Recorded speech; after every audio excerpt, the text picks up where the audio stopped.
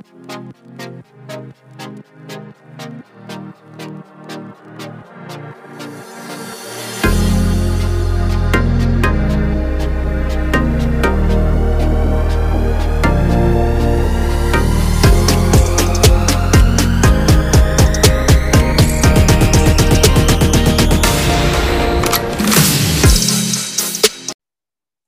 there, and welcome to episode 32 of the Better With Running podcast. I'm Zach Newman from Run to PB, coach and runner. And we're back for another week. As always, I'm joined by my co-host, Matty Davey. Yeah, it's great to be back, mate. I'm looking forward to catching up and hearing some ripper stories about how your week's gone. And yeah, just in off a session, just fresh off the tan. And I'm looking forward to hearing about how this progression run's gone. Yeah, mate, it's just been I think everyone's kind of felt, you can feel the positivity around town. Obviously up the back of, we're based in Melbourne, both of us, and you're down in the Mornington Peninsula, but the vibe with the unlocking of Melbourne has, just seeing a lot of people out and about, and now that you've got cafes open and a lot more traffic on the road. I don't know if you've noticed that, Matty, but yeah, just come back off the tan, and yeah, that's buzzing because we've still got the 25k radius, but it's still, people getting out and about. It's good to be back in some of the familiar training locations, Matty. Yeah, it is, isn't it? We get into that bit of a habit of, picking our locations, and obviously got taken away from us for a while, but good to get back into that groove. And yeah, I know most of my locations that I run are within 25 kilometers. So I was happy with that announcement. And yeah, this week's, these last couple of weeks have been quite enjoyable for that. Yeah, because of that extra bit of freedom that we've got. Big step forward, and obviously, and it was good to see. I know one of our friends and partners, the running company, particularly all their stores, and particularly in Melbourne now, back onto opening the doors and being able to actually trade face to face again after doing a lot of over the phone and online consultations, which has obviously been, they've had to innovate and be a bit challenged in that sense. But now I'm sure, I don't know, I saw a photo of the team with Brad and Renee, and Sammy the Shoe Dog was in there, Isaac Hockey, and a few of the other members of the team. And it was, you could see how excited they were to be back out there in their shop and serving the runners. Yeah, it's great, isn't it, mate? And I know it's unfortunately outside of my 25 kilometer bubble, but definitely putting it on the agenda to get out there and check the store out and jump on the treadmill, get a bit of an assessment, and see what sort of shoes might suit my oddly shaped feet. I'm definitely getting into the store in the next few weeks to get fitted out. I was chatting to Sammy previously about a couple of shoe options, and then we thought, well, let's fingers crossed we have some good news about retail, and I can actually come in and get fitted out. So looking forward to joining the team down there for that one.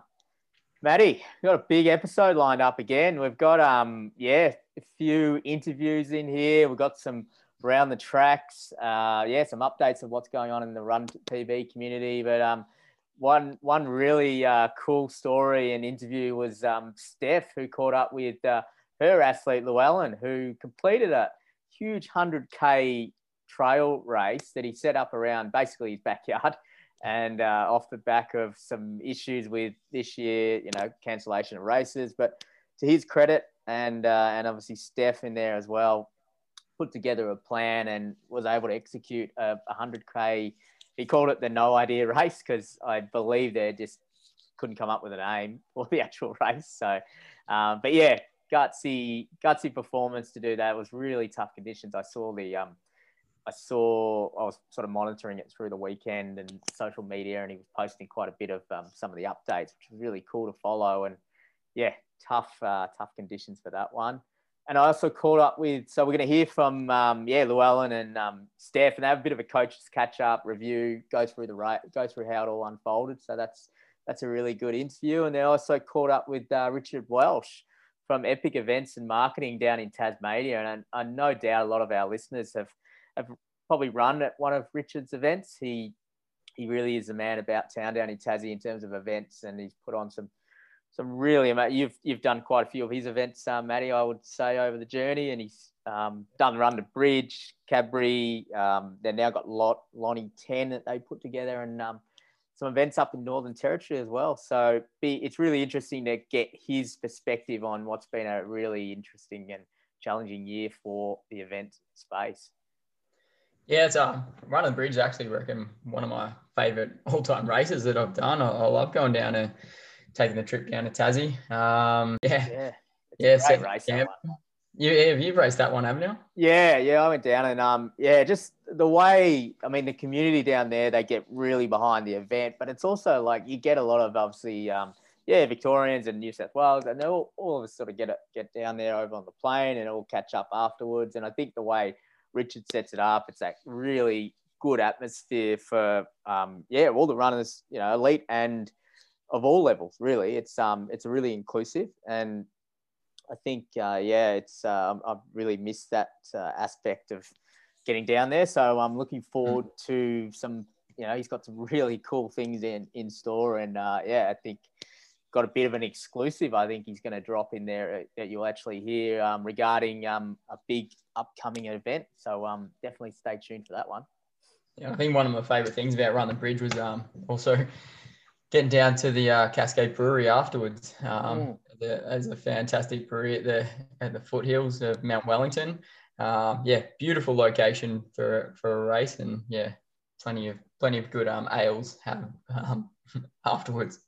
Yeah, so Joshy Harris was able to show the ropes in the Cascade Brewery. Hey, Matty, on to your running, mate. Another big week in the bank, and I guess you celebrated the unlocking with a couple of big runs, including a massive one on Sunday. I think I was actually looking at our Strava club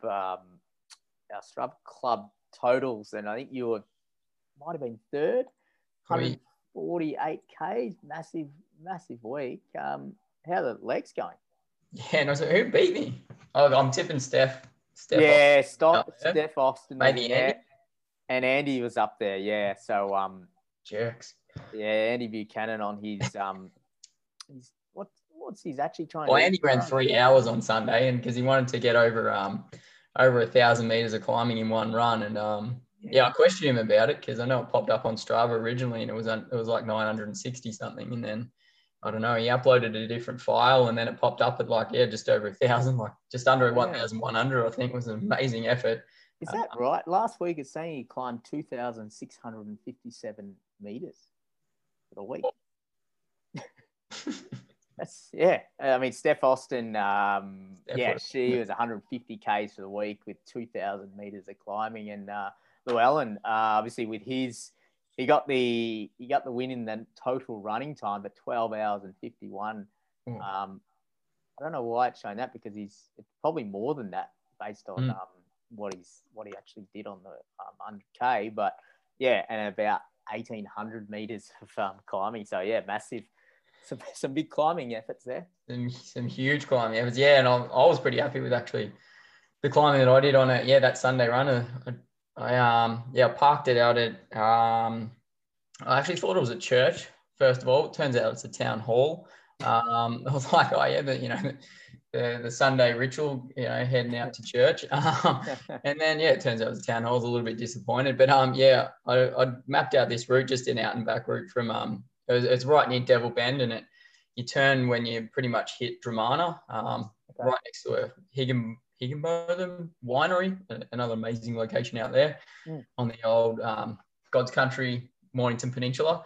And so it ended up being just over 2 hours, I think 2 hours, 6 minutes, 29K, and nearly 500 meters of climbing, which is probably a little bit more than I've been used to, and probably felt it in the legs for the next couple of days after that run. But it was enjoyable, really enjoyable run, and I wanted to knock out a couple of big Sunday runs, because I really find it just helps with the back end strength, like leading into the 10K. Hopefully we're hitting up in December. That run was a really enjoyable run. I really recommend anyone down this way, jump out onto the dirt roads out there. I think I saw maybe five cars in the 2 hours and 6 minutes, and I was on the roads the whole time. So yeah, it was nice and quiet for a Sunday morning, that's for sure. You crossing any major roads at all? Yeah, the Balnarring Road maybe, which is not major, but it leads basically from Mornington out to Balnarring. Yeah, didn't see any cars when I ran across that road though. So See you going past the Devil Bend golf course. Weren't tempted to. I guess now you can't jump on and do your jump on without the stack hat. I think it would have been about 7:40ish when I ran past there, and there was some golfers out there already, and I was like a little bit disappointed when I saw them out there. I'm going to have to chuck the helmet on again and run around the golf course. Recognize you from your YouTube video. And, yeah, got a bit of abuse. Yeah, no, that's a cracking run. I'm just having a look at the map, and far out. That's it's a big run, and pace wise, it was a solid run still. Like with the climbing in there to roll 4:29. You've got in your description here, missed it. What do you mean by that? Oh yeah, just missed getting out there because that was the first time I was able to, didn't miss the crown or something. Nah, yeah. Well, I did, but that wasn't the reason why I wrote missed it. Just missed being out there and enjoying the serenity that that sort of that Murdoch location has. So yeah, it was a good run. I know there was a couple others I saw out there and enjoying it too, and it was a great morning for it. It was a cracker on Sunday, wasn't it? Yeah, because I know you put up a bit of a video of your run with Al out at Yarra Flats, was it? Or Yarra Bend? Yeah, I was. It was so good to get back out to the Yarra Flats. We hadn't been there for months, and took advantage because probably most Sundays, a regular sort of routine that Yarra Flats run is a staple, and it was just great to get out there. And it's the thing I love about Yarra Flats is it's just 15 minutes out of the city, and you're onto a basically off. We start the Ivanhoe Boulevard and then head towards Templestowe. Basically, it almost connects. It does connect up to Westerfolds, which is sort of Stu McClay country, where I know Stu, one of the Run to PB athletes, and he's been on here a few times. Stu does a lot of his running in that area, and but yeah, it's traffic free. I mean, we can run 90 minutes, hour 45, and you're on a trail and you don't cross any roads. And coming from running a lot in the city and around the CBD, or not so much the CBD, but around the roads here where you do get a few traffic lights, it's nice just to be able to get out there, and also on the softer trails. So it was a beautiful morning for it, and Al captured the spot up near the wetlands, which I'm trying to catch up to you on the filming front. So trying to work on that game. But it was again so good just to get out, and I definitely missed it as well, Matty. So did you have to buy a six pack to get him on the GoPro, or? No, I probably do owe him something, but he did well. He actually enjoyed the stability and just running with it, and go, I didn't realize how easy it is to run with it. And I was telling him that you're out there running a couple of hours with it. So I ran every run last week in the end. Banking that footage, which aiming to piece together a week of the training actually. That'll be cool. That's the aim anyway. And so, including that, did you have it for the 1K? Because I saw you went out and had, and there was a cracking photo that we had to share on the Run to PB that I think Jake, he shared it on his, and we reposted it, and it was your good self and Jake running along, and you also had your one of your newer athletes there, Clay Hopgood, for the journey in your 1K reps. Yeah. So, Jake had messaged me for a good few months ago, actually asking if he was keen to catch up for a session. And finally got organised one for this week, and he said his comment. I said, I was looking to do I'll do an interval session, and I said, what suits you? And he said, anything under 1K. So I was like, all right, let's go to 1Ks then. That sounds good to me. And then, thankfully, so my watch was always beeping, when it was a 700 meter loop, and my watch would beep at a K, and his would beep probably about 4 or 5 seconds later. So he just stopped whenever mine was. So it was definitely less than a K for him. So it worked out perfectly for Jake. And then Clay came down as well. Obviously, like you said, one of our new athletes, and exciting to have a run with him. And he lives down this way, and he's looking to get some structure and join in with a bit of a group, because he's never really had that before in his running. And so he did DDK Fartlek, while we did the 1K efforts. Matty Clay, he's got a Twitter account, I believe, that's got some pretty cool stats that I know he was in the lead up to London. I feel like he had some great stats in there, and he's a bit of a numbers guy. So, good to have him on board to maybe crunch a few numbers for us. Yeah, might need him for those stats. Yep, statistical analysis. And then, so that was really good meeting up with those guys. So, I did 6 by 1K off 90 seconds. And, before the session, Jake asked what sort of pace I was hoping to run. And I said started around 3:05s, and then, feeling good, work it down from there. And, I think the first was about 3:03, and then the rest were either bang on 3 minutes or, just dipping under around 2:57. So, it was a good session. And then he dropped me. I was leading most of the reps, and then he dropped me in the last one. He's got some really good wheels, Jake. And he's really strong at the moment. I'm interested to see how it goes over summer. So keep an eye out for Jake in the orange Mornington Peninsula Athletic Club uniform. Yeah, he's known as Cobber Stevens on Instagram. He's always putting up some pretty cool posts, and he's got some wheels, hasn't he? Like you were saying, I'm just trying to think. What's his actual PB for? Have you got his PB for 800? No, I don't. It must be. It's in the low 150s, I reckon. Yeah, I think it's bloody quick. I know that much. Yep. And he's obviously, and he's got an engine for a guy who's one low 150s guy to jump in and start. I know he did some of the cross country season. He always sort of supports the athletics scene here in Victoria. So he's great around there. Yep. I'm actually just double checking what he won 150 and it's 352 for 1500. So no wonder him and Clay were absolutely smashing me in the stride. They were just leaving. I felt like I was jogging. Yeah. They were just leaving me for dust. I felt so inadequate on those strides, and I'm glad we're doing longer reps here because there's no chance I'll be keeping up in the short efforts. Nice. And how's your weekend? We just said before you've been just fresh back off your progression run. One of your sessions, Zach, one of your. It is. I do enjoy it. Session to do that would be the one you would choose. Well, it's just a staple at the moment for me, just coming off that 5K. Like I know now pushing to 10, I needed to do a bit more work at getting strong with the back end. And I find I've always used these progression runs to develop that side of things.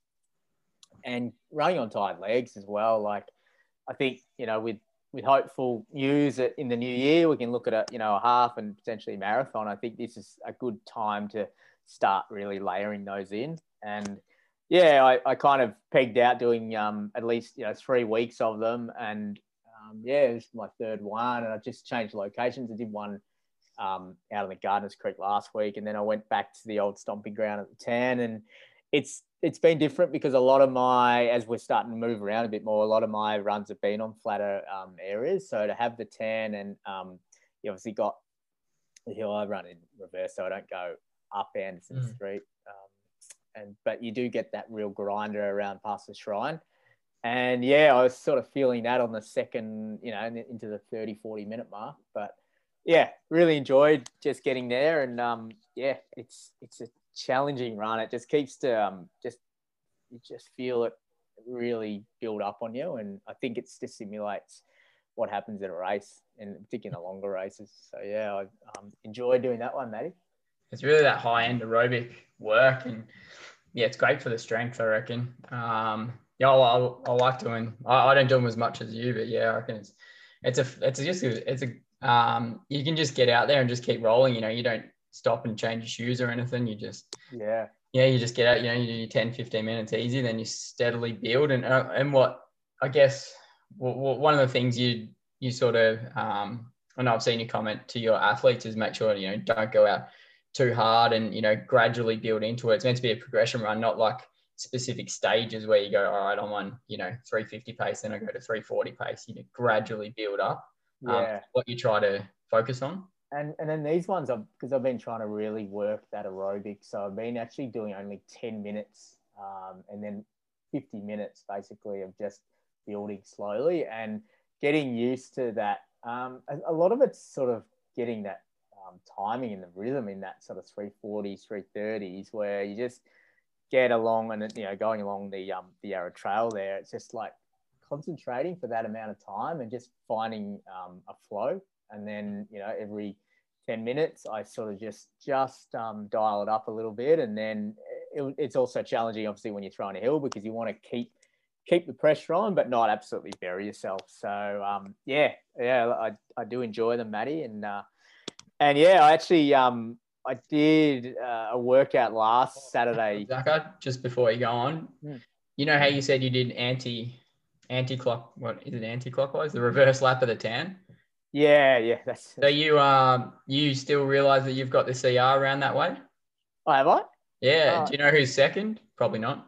No, I haven't. I thought Luke someone Matthews. would. Luke Matthews. I think someone decent will now go and just go out of the park. It's yeah. You were keeping that one quiet, weren't you? yeah, but yeah, it is good to be back at the 10. I'll tell you that much for sure. Yeah. And then you got. I was just going to say. Yeah, like I was just going to quickly say, just getting back and thinking about how you did your workout with Jake. I was obviously talking last week about being excited about getting out to Princess Park with Frankie, who's a previous guest and obviously a training partner of mine. And it's because I've done so many workouts solo, it was just an interesting dynamic. And I was actually a bit heavy from the last few weeks of sort of hitting the 100 Ks and started off in that session. It was a 12-minute, an 8 and a 4-minute. And in the 12-minute, I was like, well, this is going to be a tough workout. But I think just having someone else there, and I was able to reset and start the next rep and kind of just have someone else there to pull me along. I think if I was there by myself, it could have really turned ugly. So yeah, it was good to train with someone once again with Frankie. Yeah, he's an interesting character too. Like, I love having a good chat to Frankie. And then I think it's not like, even if you're not doing the session together, it's warm up. I know, like with Clay during the week, we weren't doing the same session, but just having someone there to warm up and throw a bit of banter around and then warm down and chat, see how each other's sessions went, how you're feeling, what you got planned for, the rest of the week or something like that. It's just, it becomes a bit of a social aspect instead of going out in the pub and enjoying a beer. It's like we go out for a run. Particularly last Saturday, it was horrible conditions. So I know we committed to do the session and I met him and we were able to warm up and there was hardly anyone around Princess Park. I was expecting to be obviously with the weather when the rain came in, there was just no one around. And yeah, it would have been a really tough, even just getting out the door and warming up. Could have been one of those sessions you kind of push out different times but when you have a set, time that you're going to start, it just allows you to really focus in and get it done. And it made it a lot easier on a day like that. Yeah, absolutely. No, I was impressed because I was out running that morning and I was like, oh, geez, I'm glad I did my session the night before or the day before actually, because that was horrendous weather. And we've had we put a question out to the coaches, Run to PB coaches, to see how some of the athletes have been tracking, if they've got any standout performances or anyone that's going really well and ticking the boxes. And so, crossing across to our Around the Track segment. Yeah, always good to hear from what's happening with some of the athletes in various parts of Australia and over the globe, really. But Joshy Harris is one of his athletes, Amy Stockwell. She had a belter of a run in Alice Springs. She's obviously up there training and working and, came third overall in a 6K trail race. So Yeah, fantastic. And she's been doing this series, it looks like every kind of week. I suspect with park runs starting to kick off in different states, this is part of the kind of couple of the scenes that are trying to kind of just trial events and get things going. And this one, so she was able to get third, and a big improvement from the week before. Yeah, that's awesome. And Chris Armstrong, who's got a shout out here to Chelsea Nicholson, who's been training really consistently and has really improved her pacing skills heaps over the last month. He's really excited to see how she goes over the summer. And it's one of those things though, that pacing skill. It's something that takes a little while to be able to get that feel and that judgment of pace. And once you've got it, it can really help you. And so absolutely very exciting to see how Chelsea goes over the summer. Yeah, and I think this time without races, it's obviously doing a lot of sessions, and it's been a good chance to practice some of these things and know that when races do open up, which now we're really starting to see a ramp up towards it, people can go out there and test it and trial, and it's going to be exciting to see. And actually, we did see. I've got a few of Brady's athletes who went around and were able to test out their pacing skills, and actually in their first 10K on the track, which is, then Bankstown were holding a meet there. They had obviously the New South Wales Championships, 10,000 metre championships. They also incorporated a community 10K, which was really cool to give access to runners that probably have never, even envisioned going on a track and running 10K. And I think it's a great concept. And we had, and Brady sort of sent through some results, and we actually posted that video on our socials showing that two athletes that went 1 and 2 in the community 10K was Sam Jones and Dana Ottison. And massive runs from them. And you caught a bit of this. I actually flicked it over to you, and you watched the last sort of couple of K, Maddie, and it was really awesome to see these guys who now incidentally met at a 5K. I believe Brady hasn't confirmed. I think it was at a park run they met a while ago, and then realised they were both run to PB, both coached by Brady, and then started doing workouts together. And both went and crushed their PBs in this community 10K. Yeah, it's that 8-second difference between the two as well. So how good a race is that? And the last lap by Sam was so impressive. Obviously finished so strong. And a 3:07 last kilometre on a 10K track race, that's great signs for both of them. Did you catch the commentary? It was a great call with James Constantine, I think his name, and Matty Whitbread, the two guys who put on an awesome live stream, and they called it with these two sort of going at it. And I know, Sam made a bit of a move, and that last K, like I said, 3:07, but I think Dane actually ran like a 3:13, 3:14, and it was really exciting to see these guys who effectively as in a sense just started their running journey and have just gone from strength to strength, and now getting on the track and doing that over 10K. Yeah, and I imagine meeting people as well, that's also part of it. It's not, obviously it's about the running, but then meeting, because there's so many amazing people involved in the running circuit, and just great to see them two meeting up and getting some workouts in together. Yeah, and also Brady had in the B grade New South Wales 10K championships, actually Dave Kennett got into the winners on the podium there with a third, and he ran 33:24. So trifecta of PBs from three of Brady's athletes all debuting on the track. So happy hunting ground at Bankstown for those guys. Yeah, it's so good, isn't it? And then also Brady had Marcus Bay, his birthday half marathon that we talked about in the Run to virtual tent a couple of weeks ago.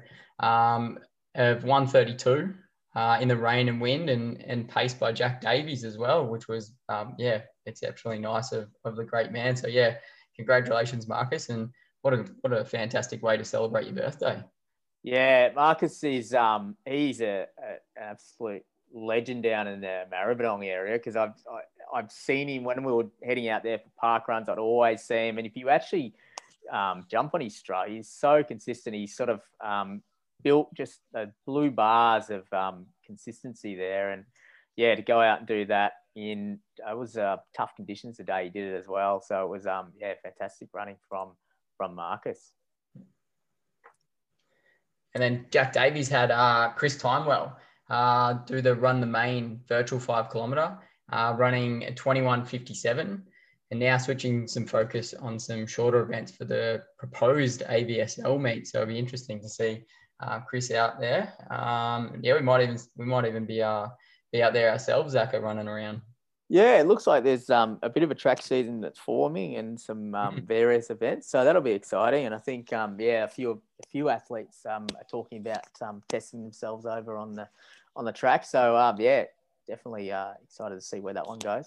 Yeah, so congratulations to Chris. And then he also had Supreet, who's based in Texas, who's been traveling really well and just doing a half marathon time trial on November the 13th.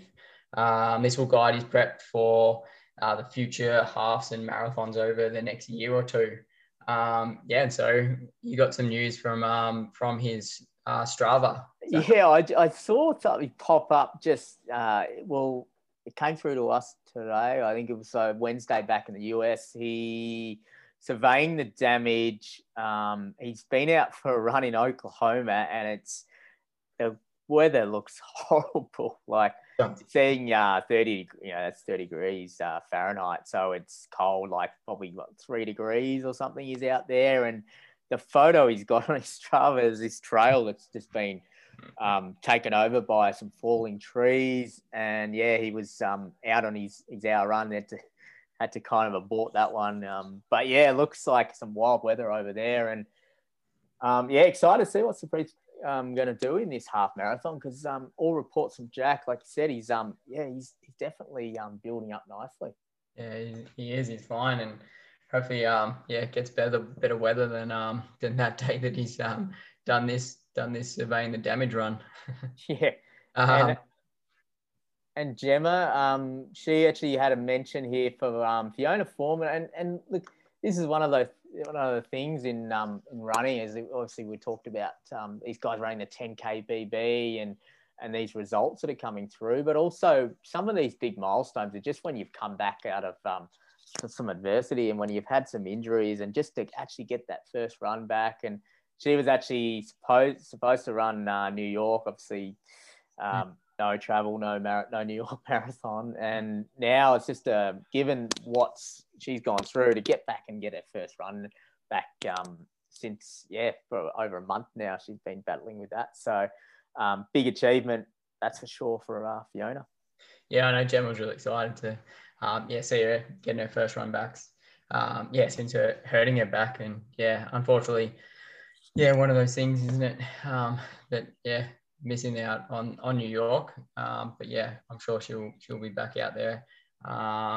Hopefully, I guess if races are up again next year. And you had Will Goodall, Zaka, one of your athletes. Yeah. Might even potentially doing a hill session with him at some point. But he's done a classic quarters session.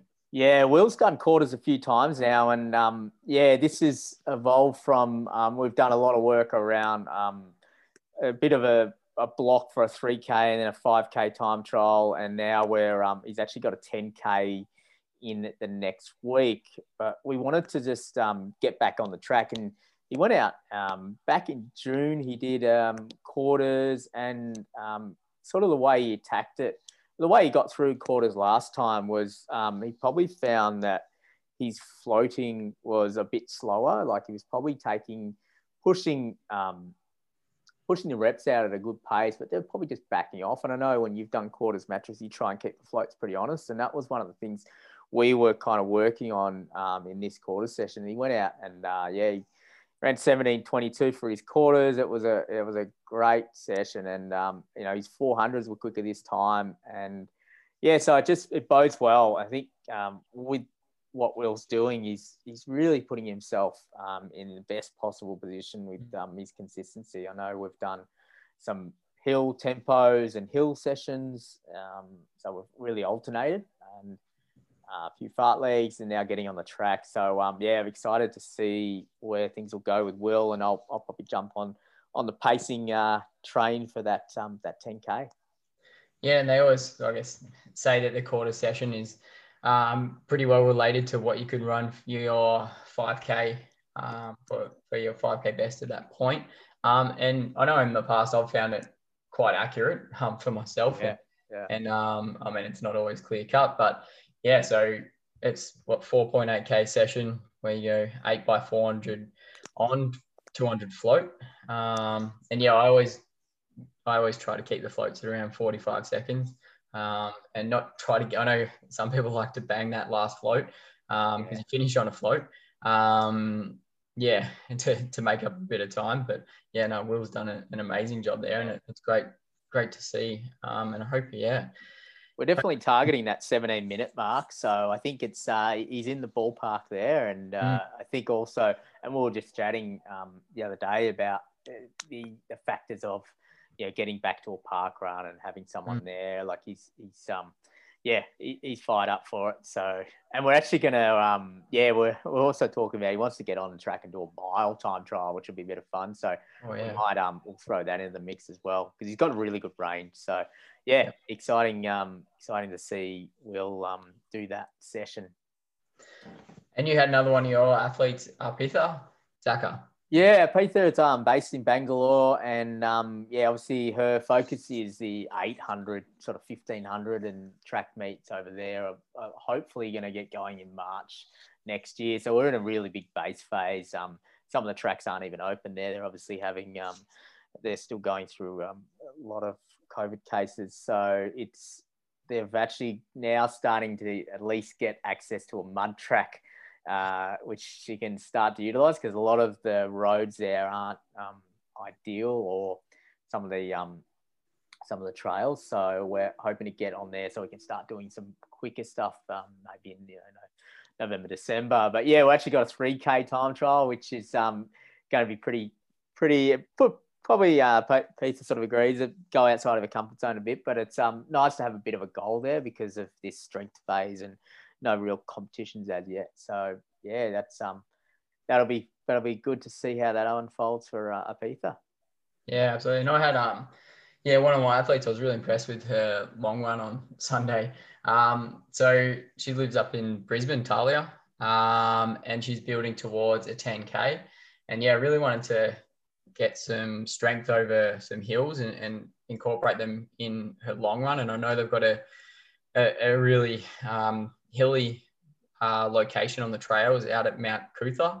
And yeah, so she did a 2-hour run and climbed 625 meters over the 2 hours. And with the first 3Ks, it basically goes up 65 meters each of those Ks. So you're up 200 meters in the first 3Ks. So that's hard. Yeah.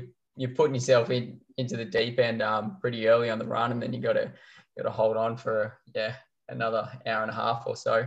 And I think, I don't know, by looking at the stats and looking at the graph, I reckon it might end up rivaling a Fernie run, because I reckon we would probably hit around about 600 odd meters on a Fernie. Yeah, pretty sure Fernie Creek's like that. Yeah. So I mean, such a good strength run, but it'll be the last one she'll do before her 10K in a few weeks. I really can't wait to see how she goes there. So because I want to keep the maintenance of that strength, but really focus on the quality over these next few weeks. So yeah, just going to back that long run off a little bit, try to back the time, or probably keeping it at around 2 hours, but backing off the amount of climbing that goes into that long run, just so that can hit the quality, focus on hitting the quality over the week. So really looking forward to see how she goes. Yeah, and also lastly, Steph Austin. Obviously, a lot of our athletes are ultra runners and in that trail scene, and she's had some really epic runs come through, including Eloise finished a solo 100K through some snow, rain, and every possible element on Monday. So fantastic effort to do that. And just at the other end of the spectrum, Matty Pilley. So he's actually kept his PB streak going and cranked out a 17:15 for a 5K. So yeah, a crazy effort here from him just to keep that PB streak going, because I reckon in the last 3 or 4 round the tracks, Matt's featured in the PB for the 5K. Yeah, he's flying at the moment, isn't he? Yeah, and then Carrie Easley is currently adventuring for 6 days in a multi-sport event with kayak, bike, and hike around Tasmania. Oh wow, yeah, that's very cool to go down to Tassie and do that one. And Mel D is she's actually jumped on the track for the first time, and that was and we were talking. I know actually we went Andy and Brady in the 400 reps segment we had on Training Talk last week, and I think we've had a bit of feedback where it has sort of inspired a few people to jump on the track who were possibly intimidated by it. And I think just getting on there, and not so much just doing 400 reps, but just getting on the track and being, just getting familiar with being on the track, and probably losing, not being intimidated by it. I think it's always got that feeling, I guess, around town sometimes for runners that maybe they're not meant to be on there, or it's only for club runners and all the rest of it. But I think so great to see Mel jumping on the track for the first time, and also challenging herself with a trail run as well from Mel D. Yep. And then Robbie and Justine, who ran really strongly over the Hasten 60Ks and looking good for the Tarawera 100 next year. Hopefully that goes ahead, because I've seen some footage of that race and it looks amazing. So good luck to those guys in preparation for that. And we also got, as we mentioned at the start of the episode, Llewellyn's solo 100K. And we actually got, we had Steph had a chance to actually catch up with Llewellyn and talk us through that. And I think, Matty, you've had a listen to this. It's, really interesting the way he went about this, and such a gutsy and amazing performance from Llewellyn.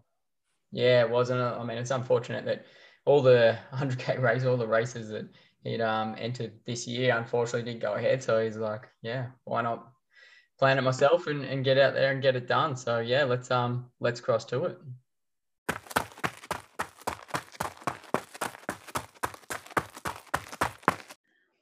Alrighty, so this is Steph Austin, one of the Run to PB coaches, and I'm very happy to have with me over as a bit of a Zoom chat, Llewellyn, who over the past weekend completed the very cool No Idea 100K, which was his solo effort at doing his first ever 100K after lots of cancellations this year, and he did an amazing job, finishing in 13 hours 03 with a bit of adversity along the way. And we thought we'd have him on here today to have a bit of a catch up on how it went. So, Llewellyn, how are you feeling of 48 hours post-run? Pretty good, surprisingly good after running 100 kilometres. Definitely can't complain about that. So you've been able to sleep and eat all those normal things again after the event? Yeah, I didn't sleep particularly well the night of the run. I thought I would get home and pass out straight away, but I woke up at 10 to 6 the next morning and was awake from then. But I had a few naps through the day to make up for it. And after that, everything's been pretty much back to normal. Oh, that's good. I know that it's, I certainly find I'm pretty wired after an event, and it's really, I think your body still thinks you're running. So it's, it's a bit hard to get back to normal sleep patterns, but it sounds like you've, it's good that you've got some of those naps in. And how's your body? Do you have many DOMs or any niggles at all? I did something to my foot in the race, and that's still giving me quite a bit of grief. But outside of that, all my muscles and everything pulled up really well. Not overly sore at all. I've been using the roller a bit, and that's been keeping me happy and good. That's amazing. So made of steel you must be. So I guess I'll just start with, what was your with all the cancellations happened this year, I was very impressed that you wanted to set up your own 100K. So firstly, how did you think of the name, the No Idea 100K? Well, I didn't. My brother came up with it because he asked me what's a name for your 100 that we can put up and share with people. I just went off the cuff, no idea, make up something. And he just went with that, and it suited pretty well because as I haven't done one before and was doing it solo, I had no idea what I was doing or what was coming for me. Oh, well, it's very, I think it sticks well, and hopefully with COVID will go away and normal events will come back. But if not, it might have to be an annual event. Yes, maybe. So I guess what was your, you sent through, one of the things I like all my athletes to do is just like send through a bit of a race plan going into the event. And I really, I liked your, I guess the way that you, I guess what were your two concerns going into the event that you listed? Do you remember? One, I'm pretty sure, was nutrition, I think. Yep. Just over 100 Ks, and never having, the longest run I've done before was only 53, which was the Snowy Mountains Trail Run, that the same race that you did when they targeted it as a 50K, but there was a few extra on at the end there. So those extra kilometers too. Yeah, so just going into that uncharted territory with eating was a real, just a concern, because I just didn't really want to blow up and just feel absolutely miserable from not eating properly. But everything went pretty well with eating. I was actually quite surprised at not having any stomach issues or real major low points with my energy. That just was a real concern. So that went quite well. So what was your strategy with nutrition? So my main strategy was tailwind. I think I ended up drinking about 6 litres of it. Yeah. I was having about 500 mils every lap. So I had 2 laps. One lap was just over 10 Ks, and the other lap was just over 9. So I was stopping at an aid station pretty much bang on every 10 kilometres. So I was stopping there, getting some proper food. So I had watermelon, apple, bananas, sandwiches, lollies, little Snickers, and was having probably half a sandwich and some fruit and a handful of lollies every stop. And then when I was actually out running, I was just drinking Tailwind. And then, so I think I ended up drinking 6 litres of Tailwind, probably ate about 5 sandwiches, half a watermelon, a couple of apples, some bananas, I think a bottle of Coke got in there too. That's good. Towards the end to pick me up. So no, it all worked out really well with the nutrition. And I guess from your last run that you did in the Snowies, I think that was the issue, wasn't it? Nutrition was what let you down. How does what you ate in this run, like I guess amount wise, compare to the last run? I know obviously it's twice as far, but do you feel like you probably ate more per kilometre in this run than the last run? I definitely ate more per kilometre, and doing it by myself and having that experience of blowing up a bit in Snowies really helped me focus on maintaining and making sure that I kept eating and kept those calories coming in, because I knew that from the Snowies that I just pretty much had to stop and try and sort myself out and just couldn't keep going, and I didn't want that to happen anywhere over the 100 kilometres. So, but yeah, I took in a lot more, and because of the 100K compared to the 50, the pace was a lot slower. And because I was doing it by myself, there was no real pushing, racing against anyone else. It was sort of just against myself. So in that way, it was quite good doing it solo, that there were no real outside influences that distracted me from what my plan was. Well, that's and I guess the biggest thing the positive that I feel from that is going forward into races where there are other people, is that by just focusing on yourself and doing your own race, you can get your body to perform as well as possible. And I hope that's I guess a lesson to all those that want to do their ultras. And I think all of us have to do a blow up to realize how important that really in an ultra, you can't really eat enough. You're going to burn through it in one way or the other. And having that constant energy on board, starting conservatively and just sticking to your plan, how that, I think stomach issues is one thing that affects most people when they do an ultra. So the fact that you've done your solo one and you got through and that wasn't an issue, I think that's huge kudos to you, and a very good lesson going forward to all your future events too. Yeah, thank you. And I guess the other one I think you mentioned was the weather. So what were you worried about with the weather? So the week leading up to the run, there was probably 40 mils forecasted on Saturday when I'd planned to run. So I was worried that I was just going to be running in rain all day. But after what happened, it was probably would have been better if that occurred. So it started raining 3Ks in. So I ended up wearing a raincoat for about the first 30 kilometres-ish. Yep. And then the storm that was coming sort of passed and the sun came out, and the lap that I was on was protected from the wind. So it felt like it jumped up about 10 degrees in a matter of minutes. Yeah. And I, sweat coming out of every pore instantly. It was like being in a sauna. It was that humid and steamy. And it just beat my body up something fierce. It didn't know how to deal with it because it wasn't consistent. It kept doing that, and then the clouds would blow over and I'd get a bit of wind and get cold and then get hot again. And yeah, I don't know, body just sort of got a bit zapped and didn't deal with that real well.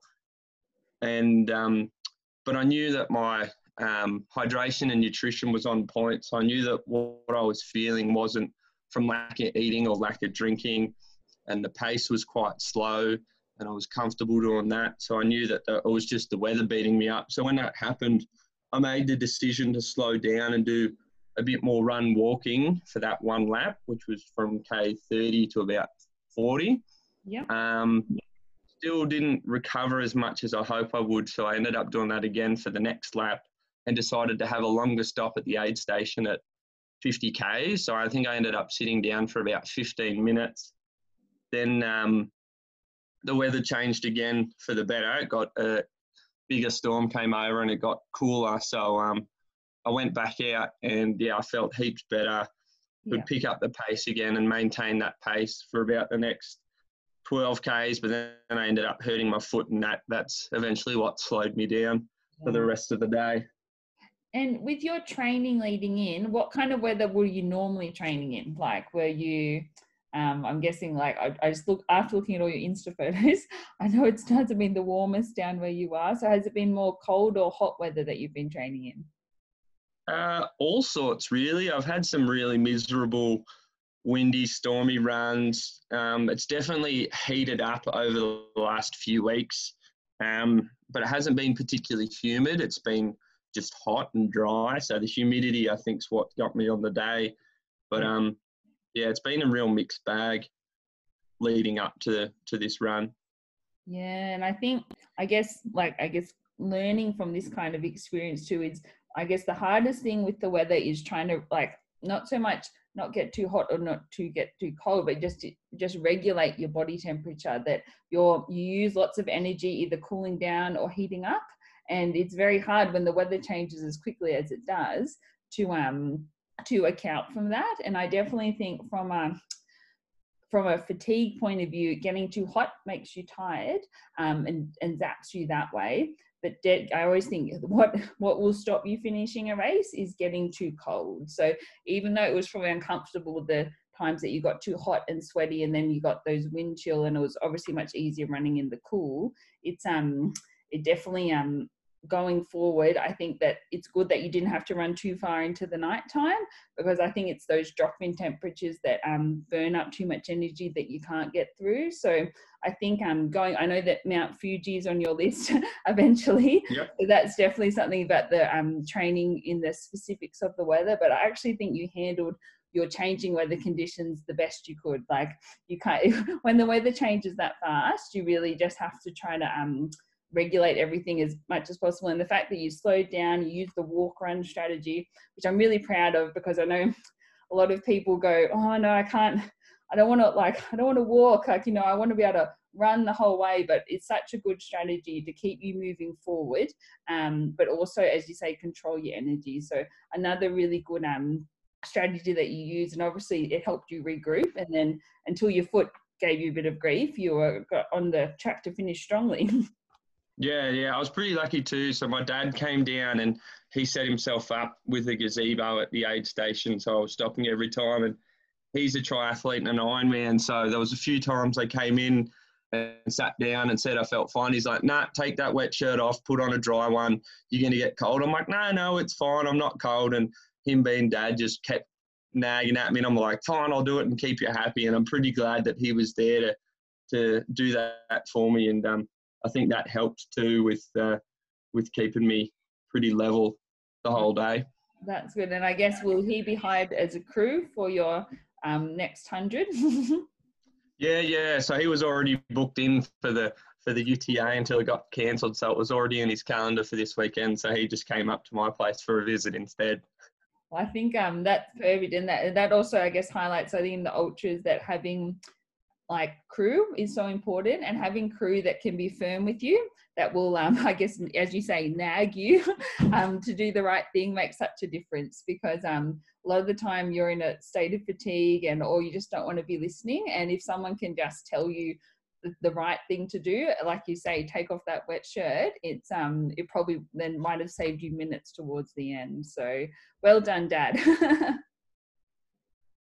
Yeah, I can't thank him enough. He actually ended up running with me for a bit towards the end. Well, I was hobbling along, and he was just being a pleasant distraction. He ended up running the last 4 kilometres with me too, which was quite nice. And yeah, like it was a pretty special finish to the long day, helping me get across the line at the end there. Oh, that's excellent. That's so good to hear. So I guess, what's the biggest positive you've taken from this 100K? I got it done. 2020 was the year of the 100K, and after everything that was happening and getting cancelled, and then when the race got cancelled, I'm like, nah, it's still going to be this year, and I still want to do it. I didn't quite get the times or anything I was hoping, which was out of my control, which I can't say I'm not disappointed, but I learned a lot and I still got it done. And knowing that outside of an injury, I definitely would have been within those goals that I'd set for myself. So going ahead, I'm quite excited and know that those goals are very achievable. No, that's excellent. And what about, so you say that you learnt lots from it. So what was the biggest lesson you learnt from the run? Walking's okay. Yeah. Yeah, hiking, it sounds better. Yeah, hiking. No, that 100 Ks is an awfully long way, and that if you pace it out right and start walking early, you can maintain that quicker running pace for longer throughout the day, and just, hike up those hills and wherever you need to, and it'll get you there in a faster time in the long run, rather than trying to push through and end up sort of blowing yourself up. Oh, that's excellent. And would there be anything you'd do differently going into your next one? Not particularly. So for this one, because the course was a lot more runnable than the UTA, it had, I think I figured out only 1,600 metres of elevation, whereas the UTA has over 4,000. Yes. I was aiming for a faster time, so I went out a bit quicker than I would have at the UTA. So the only difference probably for the next one, which will most likely be the UTA, yes, pending everything going ahead next year, will just be that slower start and maintaining that pace a bit better. Yeah. But it was just because of the course was a lot different. I just approached it a bit differently than how I originally had planned to do my race. I think too, what you'll find with UTA, not that I've done the 100, but I've done both like sections of the 50, is because it's so hilly and it's so many stairs, you don't have a choice but to sort of pace yourself. And I think sometimes the more runnable 100s are harder, because you don't get, you have to choose as you did hike, rather than if there's 990 whatever stairs in front of you, you have to hike up them. You can't run up them. No one's running up those. That's exactly right.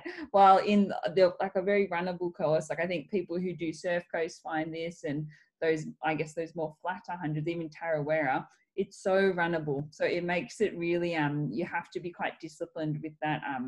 And obviously the run that you did too with the the walk running. But I think that the strategy you use is excellent, and I'm so excited to see how you go at UTA 100. All things going ahead in 2021. So yeah, I'm quite excited too. Yes, yes. So it'll be the year of redemption, I reckon. So aside from that UTA 100 in 2021, what else is on the cards for you in next year? So I've already registered to go back and do the Snowy Mountains again. I'm chasing another podium finish, and you laid down the challenge of trying to chase down the time that you set a few years ago. So I might give that a crack. And I think with how you run 5K, you've got me covered. Oh, it's 10 times the distance. I don't know about that. And I'm waiting for the registrations for the rooftop run to open again. They haven't opened up yet. So I think they're still waiting to see what's happening with restrictions come closer towards the end. Yeah, towards the end of the year. So I'm just waiting to see if I can register for that one. But if not, I'll have to look towards the tail end of the year and find some different races outside those two. Oh, that's excellent. And I guess, how are you going to reward yourself now? Like, have you had now that you finished your first 100K, was there anything that you had that you're going to do like this week, or some kind of reward, or is it just back to the grind? No, I've been sitting on the lounge and I've taken the week off. I'm going up to my parents' place. They live up near Huskisson, so I'm going to go spend a few days there on the beach. Hopefully the weather's not too bad, and relax a bit before going back to work next week. Oh, very good, very good. And I think, and I know we've organised it for you to have the month of November. I'm off, I guess, structured training, and I always think that after especially having a year that's just kept on keeping on in terms of events and finish lines being moved, it's good to have the a month of, I guess, unstructuredness. So once your body feels right, you'll feel the urge to get out there and run again. And that might not happen till the last day of November. It might happen in the middle of November. But I think it's very when it's recovery, it's very good to have something like going away, visiting the folks, just having some time where you don't think about running. So that sounds perfect. And then I'm very excited to see what 2021 will bring. Yeah, I'm very excited too. Hopefully we can get a few more races in there and not that their solo 100 wasn't good, but I'd much prefer to do it in a race with a few other people around. Definitely. And I think the other big kudos I wanted to say was the fact that you went to the finish line so many times, but you kept going. I think that's a huge mental thing. So a lot of the time, like every 100 I've done, certainly, you it's not like you even go near the finish. It's a point-to-point race, and it's quite I think mentally just going, I just have to get to the finish line. I can't get there any other way except on foot, is like, it's sort of like it's helped some motivating factor. But a huge kudos to the fact that you went past that finish line 10 times, but you kept going. Yeah. So I think that's so excited for the future for you and everything that it'll bring. And I hope that lots of the other listeners, especially those who are thinking about doing their first ultra or who've done them in the past, have learned a bit from because I think you've certainly learned lots and you've come so far this year. So very excited what the future brings. But enjoy the recovery, and we'll be chatting again soon. I certainly will, and thank you very much. No worries. Thank you. See ya.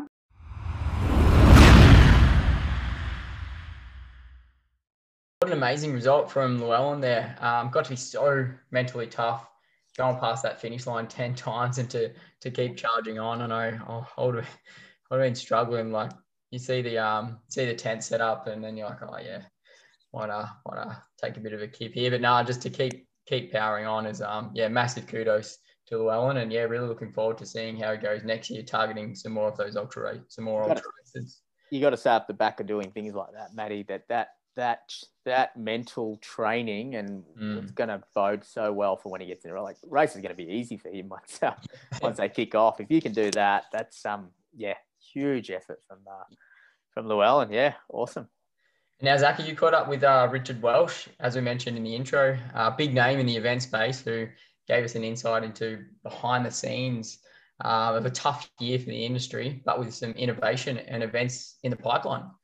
Yeah, it was awesome to catch up with Rich. Obviously, I would have liked to have been down to Tassie before this to actually catch up, but it's been a while before we've been able to jump on a plane down there. So it's as always, Rich is so passionate about the sport. I think last time I saw him was up at the Gold Coast. He manages a few, including Millie Clark, and he was out on the course and doing so much just to cheer on his athletes and other athletes. But yeah, he's so passionate about the sport and what he's doing. And I think the listeners are really going to enjoy hearing, I guess, from a bit of a peek behind the curtain in the event space. Because I think we've almost been a little blindsided by what's happening with events. And I don't think anyone's really come out and been able to sort of lay it out as to the challenges of what's been happening in recent months to why we can't, at least start to put foot down and get events going. And I think Rich has got some really good insights into where the sport's going and how, we can get running events back on the calendar. Yeah, that's right. Yeah, no, it's a great chat, and yeah, let's cross to it.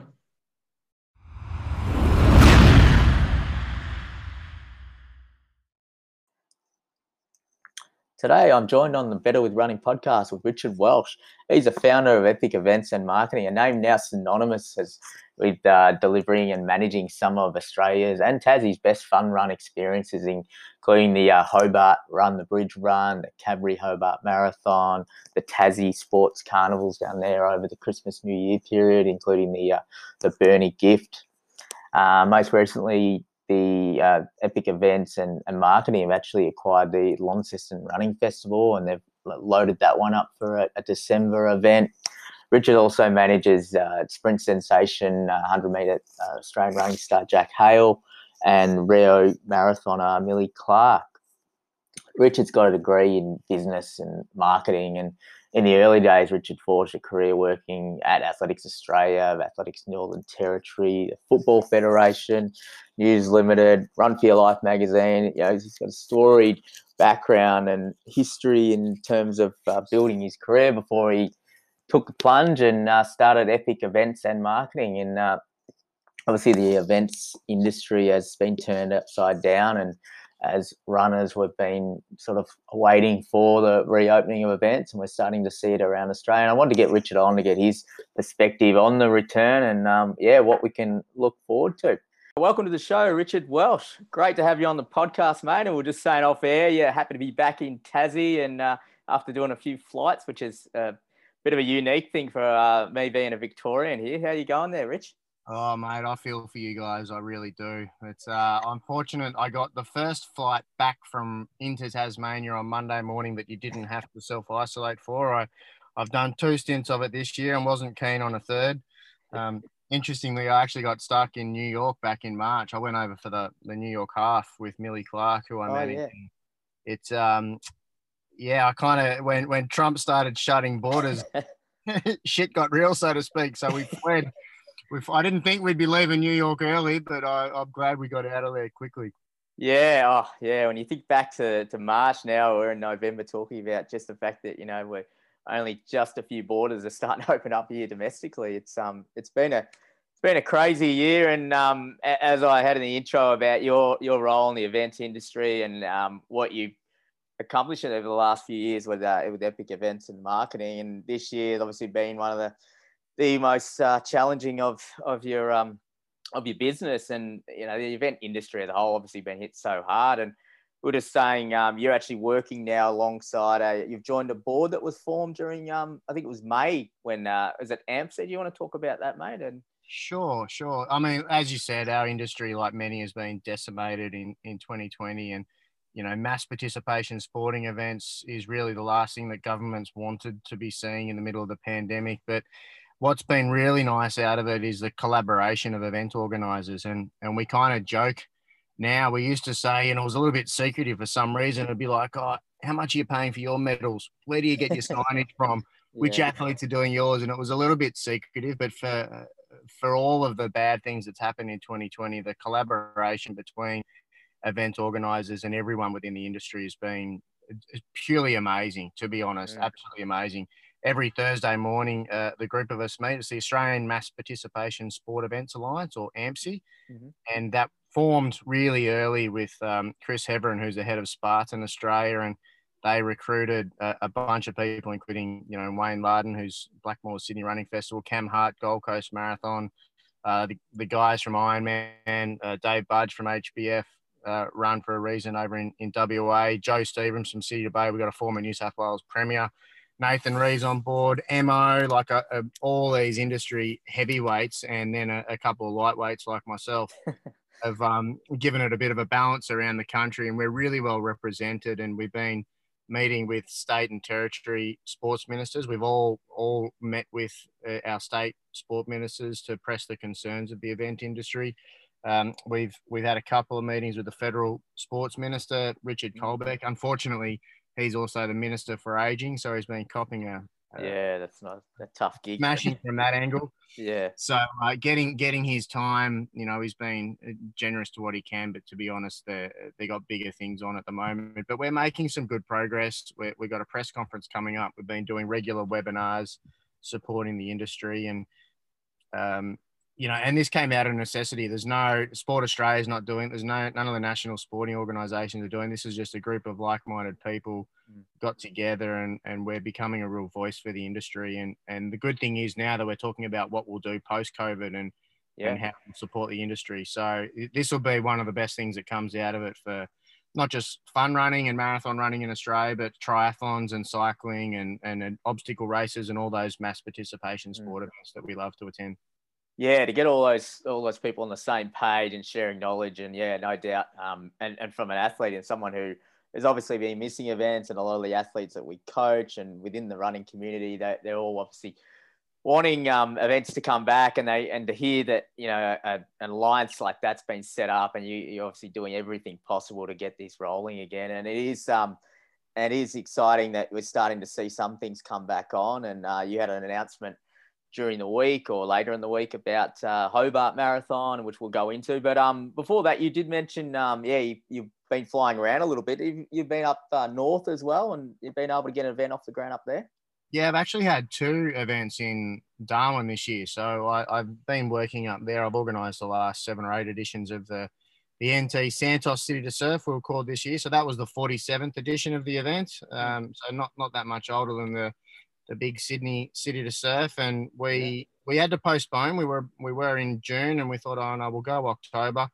And I also had a cycling event, the largest cycling event in the NTs, the Sunbuild Top End Grand Fondo, and that was at the end of August. And again, that was to be in July, just before the Olympics were going to be on, and then I was going to duck over to Tokyo and have a look at some high-level stuff over there, which I was really excited about. But we postponed, and to be honest, mate, I don't know if there's any Darwin listeners here, but it's life as normal up there. There's people standing in bars, and you know, they had 7,500 at the races, 5,000 footy. We had to put COVID plans in, but the government there was really, really good to work with. They had a clear pathway for getting approvals. We had to make some changes. You know, we had waves, we had sanitizing stations. We didn't have a big presentations, and we just managed those crowds. But they were really on top of it to work with. They kind of rolled the dice in the Northern Territory. They had their territory election in early August, so I reckon the government was like, well, we need to have a balance here of managing the pandemic but having a free economy, and fortunately they've landed on the right side of it, and it's a pretty safe place up there. Yeah, well, it's obviously good to get some learnings from that, and then obviously implement them down with Tassie, with the events you've got going off. And there's and you've recently acquired the Launceston Tassie Running Festival, Launceston Running Festival, mate, and that's a pretty exciting event. There's a half marathon happening as well. Yeah, made a few changes. So it's the old Launceston 10, or the Tasmanian Running Festival, as people might remember it, but to be honest, everyone just called it the Lonnie 10, but we've added the half, which is going to be a super serious race, and I'll go into that. But we renamed it the Launceston Running Festival. It's going to be June weekend every year, but, you know, hashtag 2020, that got changed. So we are going December 13. We've already got, you know, our half of our quotas already been filled pretty much. The half marathon is going to be super exciting. I'm actually going to try and get a field together, and the fields that I've got are already amazing because there's nothing else on. Yes. So all the elite athletes are contacting me, go, I want to come down. Yeah. You know, I normally pride myself on supporting elites as much as I can, and with flights, accommodation, entries, and things. But that's just not the case this year. There's been so much extra work that's gone into getting approvals. The sponsorship for events has taken a massive hit. Our time. I've never worked harder for less. Yeah. I tell you. And I joke to people that, you know, getting sponsors for events, I haven't had as much rejection this year as I have since high school. You know, it's been super tough. So the you know, from that is the elites are understanding. They're grateful to have a race to come to. They're not asking for the world.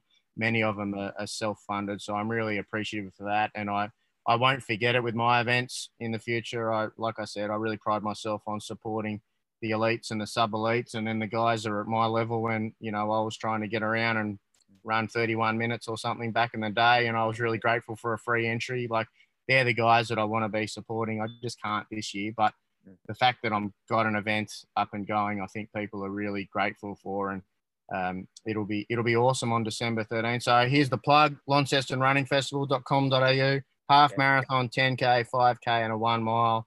The half marathon could be Australian all-comers record. That's my target. If I can get coming, I'm chasing those 69 for the women and 61.10 for the men. Super exciting. I mean, there's a lot of depth obviously in Australian running, and now with the lack of international travel, it's we're all in that position where we're going to see them go head to head on Australian soil, which will be awesome. And and I think just going back to your point about supporting LA, I think that as a running community, that everyone wants to sort of band together and help events out and get there and not be, I guess, asking for handouts or anything like that. I think it's a key is that the athletes get behind the events and support as best they can, because over the journey, there's been so many events that yourself and the other event managers you've mentioned have really supported elites during the time. So it's great and exciting news regarding the Lonnie. And also, as I mentioned earlier, the Hobart Marathon, there was a lot of discussion about that, whether it was going to be still going to get the green light for January. But there was an announcement on Friday. And do you want to share that news? Sure. So you like the ABC, you don't like sponsors. We call it the Cadbury Marathon down here.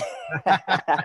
Give them a plug, Cadbury Hobart Marathon, we call it. So look, this will be the 38th edition of it. We were set for January 10, but obviously people take time and they need a long lead in to run an actual marathon. So we're 10 weeks out now, and I kept pressing.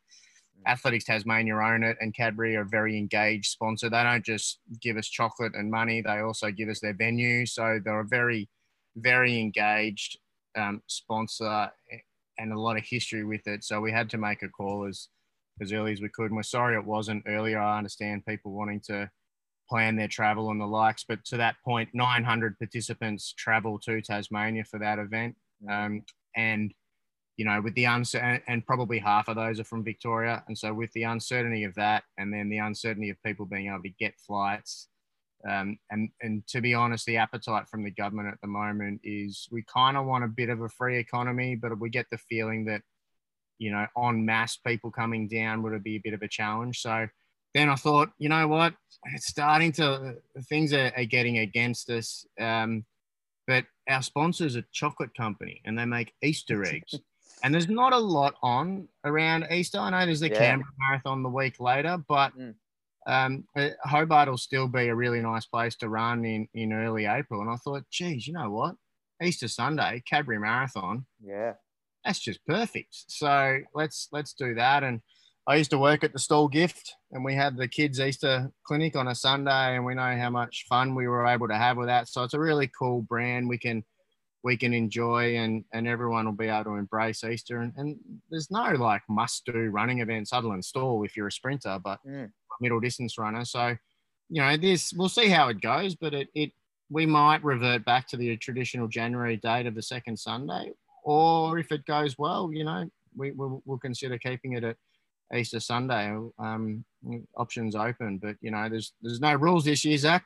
Yeah, no, bring it on. I think have that option for a marathon in Australia around that time, and another option. And also, I've already started pitching it to my partner that we can go down there and spend use the whole Easter break down there. So kick it off with the marathon and continue on and go check out the local hospitality and the wineries and all the rest of it down in Tassie. So I think it's going to be a great boom for the economy down there as well, having more people getting more access down there, because I think it was getting pretty tight, 10 weeks out, and I don't think flights are probably not as abundant as they will be back in that's right, yeah, the track. So I think it's a good move, and it's exciting for a lot of athletes to start that build up, knowing a definitive date as well. I think it's still probably that's a big key with these marathons, that a lot were getting sort of cancelled and postponed. So at least having a really good date in there that hopefully we can that'll be exciting. And because we're literally 10 days into the year, we can still have the 2021 edition. We discussed virtual, but we think plenty of events have gone virtual at the moment. There's a bit of virtual fatigue out there, and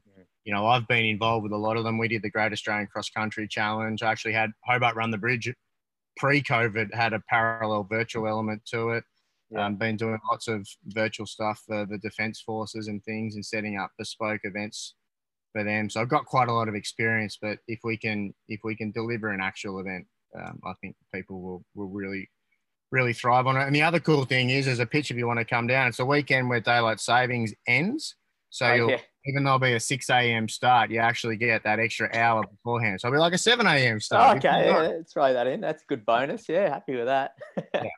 And obviously you've been, did you catch the London Marathon? I saw, obviously it was exciting to see elites go around and from a spectator's point of view, but you might have been looking at it with your organiser's hat on, and you have a few things there that were maybe some takeaways that, I don't know, I guess, is this the future of the majors for the time being, I guess, given the conditions overseas?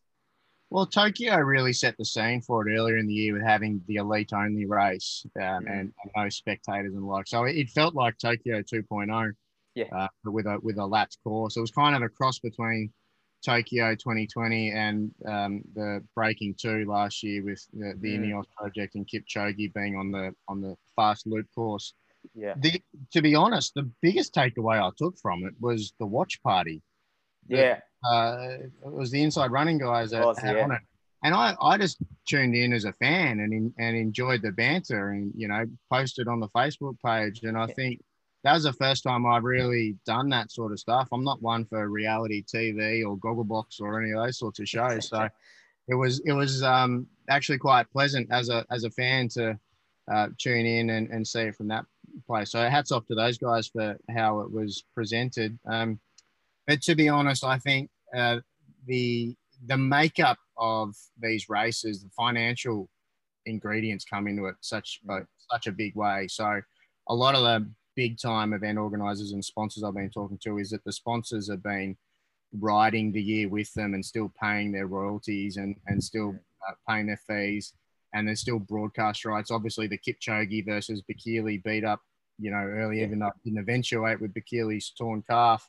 It was still, it would have had big TV rights and big TV deals anyway. So I think in the short term, event organisers were really keen to fuel that demand for watching high level events, and the sponsors probably still kicked in the majority of what they do. But in all honesty, mate, we need the masses. That's what makes it. The first thing you talk about when you talk about the London Marathon, the New York Marathon, is the 40,000-50,000 people that do it. Then you might go on to who won and how fast they ran, but it's always numbers. And whenever you meet other event organisers, and it's like if we meet for the first time, I want to know what your PB is. The equivalent for an event organiser is how many people do it. So that'll still be king, and the masses are what drives the interest, and that's, to be honest, that's what funds all those elite programs in the main. I think 2020, hats off to London for being able to get it off the ground, and they got creative, and that would have taken so much work to be able to do it, and they still invested in the elites. But we want to see thousands upon thousands returning when we can. Yeah, and I think as a running community, yeah, like it's nice to flick on and see that, but it's really when you're out there training, you want to be out in the masses. You want to have that community again and go to go back to the expo or go back and travel and do all those things. So I think, hopefully Australia is going to be leading the way as to a gradual return of all that, and with the events that are starting to come back. And yeah, so, and back on that live streaming, yeah, it was amazing what Inside Running and were able to put together. And I think this time has probably, pushed a lot of events and a lot of, I guess, companies to pivot and start to really think about how they deliver their experiences. And I know you had a really cool live stream with Run the Bridge last year, and then you had the digital finish line, was it? So yeah, these sort of innovations that you keep pushing is really going to be great for the sport as well. Yeah, and then I'm a runner myself. Well, I'm an injured runner. That's what my Twitter bio says. I'm always injured, but I was a serious runner, so that's why I'm in this game. I'm grateful to be able to do it, and we forever want to push the boundaries. And we were the first fun run in the world. I think Ironman had done an LED finish line before, so hiring a helicopter and live streaming it to the finish line arch, it's just kind of cool, right? So, yeah. And they're the sorts of things things like parkrun and cross country have been terrific, but they're also a bit of a challenge because, we're often running races on parts of roads where you can do for free. At least, Monday to Sunday, you can go and jog it yourself ordinarily. So we as organisers have to do something different and unique to encourage people to, why would you pay 20, 30, 40, 50, $100 to do your event? You really got to throw a carrot out there, and whether that's a glossy finish line screen or your family can watch you run on a live stream at home, or it's a cool medal or whatever it is. We're always looking for something that captivates people to want to choose those events. Yeah, I know it's constantly evolving. I love the way that you're looking at it, and the passion obviously through your voice to get these events going again is it's really exciting. Hey mate, lastly, you also manage some events, some athletes, sorry, and you've got Jack Hale in the stable there, the Hailstorm, Australia's 6th fastest all time 100-meter run. What does he run? 10:12 for 100 meters, which is crazy. And you mentioned that you were in New York in March with Millie Clark, who's a Rio 2016 Olympian that you also manage. How's it been from that perspective as a manager and sort of working with your athletes there in terms of how they've been going with the uncertainty around races and events? You know what? It was like and this is probably a bad analogy. So maybe not a death in the family, but like someone passing away, and it makes you sad. So like the Olympics, for example, getting taken away and COVID hitting, like both of them were in the best shape of their life. Millie was in New York about to run the half, then she was going off to Rotterdam to run the full, and it's a really competitive spot to get we've got 4 women in Australia qualified for the marathon for the Olympics, and she's number 4, and she's a minute and a half under the qualifying time. So she was 16th in Rio, and she's run quicker. So she was in the shape of her life, keen to go over, and all of a sudden we're sitting there. We landed in New York, and then the race was cancelled. We're like, geez, what can we do? We could, we went to a couple of pubs and stuff, but we had NBA tickets, they were cancelled. All the museums were shut. All the touristy stuff was closing. Couldn't go to a Broadway show or anything like that. Any cultural stuff you do in New York. So that was difficult. But then we quickly realised that the Olympics weren't likely to be on, and then that was the case. And so she's just been adjusting, earning some money, living at home in Launceston. But it's no different to a recreational runner just because they're elites, and she derives a bit of income from it. It's still, she doesn't do it. No athletes that I work with anyway run for the money. Like they run because they enjoy it. They're good at it. They want to get better at it, which is no different to a recreational runner at any level. So it's been difficult, but, she's then had to supplement whatever prize money she could earn, with, jobs. And she's got a master's in nutrition, and she's been cleaning toilets at a school and doing whatever it takes to get by. And, that's hats off and credit to you. We're in a pandemic. We're in likely to be a depression, and you just got to do what you can to get by. she's going back to study. She's a super cool human being. I love spending time with Millie. She's very intelligent, lots of fun, world-class athlete, and she'll be fine. We'll see. She'll get on that team for Tokyo.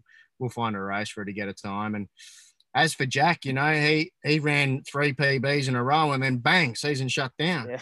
So he was banging on that door with a sledgehammer for a 10:05. He started the season at 10:21, went 10:19, 10:14, 10:12.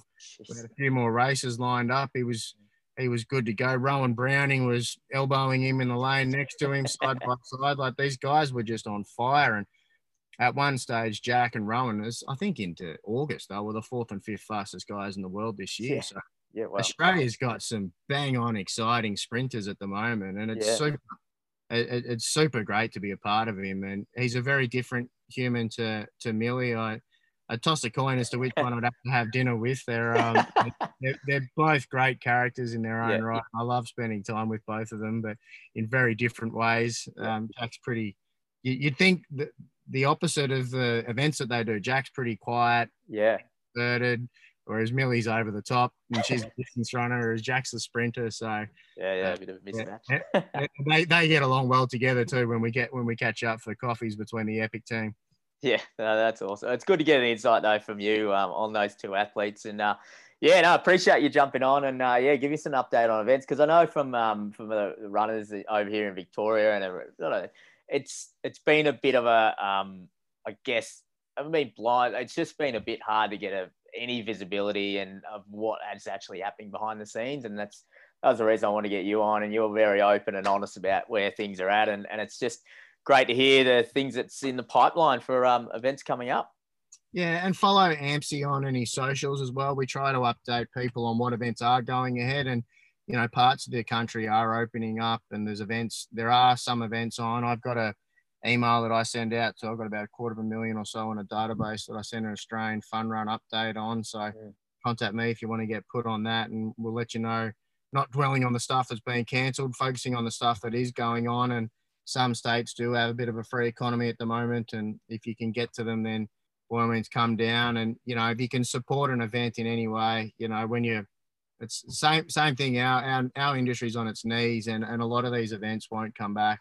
I hate to be as blunt as that. I hope it's not any of my events, but there's talk that more than half of our events may not return. They got overheads and things, and unfortunately, I'm not even a small business, mate. I'm a micro business, and I bring in hundreds of people to work for me on event day, but I'm able to keep my costs low, and my events will be fine, and we'll kick on. But plenty don't. So when you're entering an event, buy the brag tag, buy the T-shirt, buy the VIP package, whatever you can do to if you've got the extra income. If you've been getting JobKeeper and you got a little bit extra around, give a little bit extra when these events do open up, because they're going to need the support, and they've worked so you don't understand how much extra work goes into getting these events approved at the moment. So take it easy on their social media pages as well. The mental health of these event organizers, and I include myself in there. It's been a bloody rough year for everyone. So when we make these announcements to postpone or cancel, don't bash us. It's not like we want to. We understand you're disappointed, but I can assure you, no one is more disappointed than an event organizer. 100%. Yeah, I mean that's a great message, and I think people do get lost in that. Is that you guys? This is your livelihood. You want events to happen more than anyone out there, and I think if as a running community can really band behind these events as they come back on, and like you said, support them. And so I appreciate your time, Rich, and I'll let you get back. I know you're near the pub at the moment, so I'll get you to let you get back on the beers. I'm in a paddock with my family at a boutique farm cidery. It's really nice. I haven't seen the fam much recently, so we're playing with the animals with the little girl next. That's fun. Awesome, mate. Enjoy it. Well, thanks again. Good to catch up. Thanks, mate. Love your work for the sport. Well done. Cheers, mate. Take care.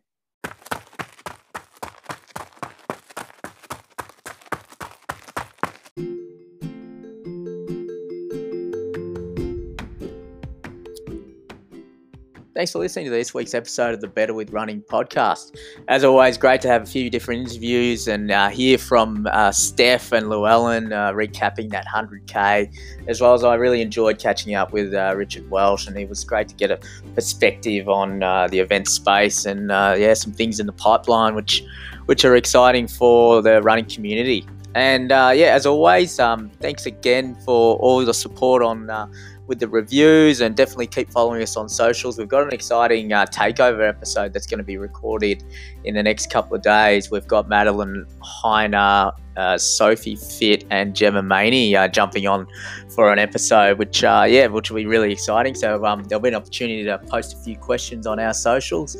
So definitely get involved in that one. But for now, enjoy the rest of your run.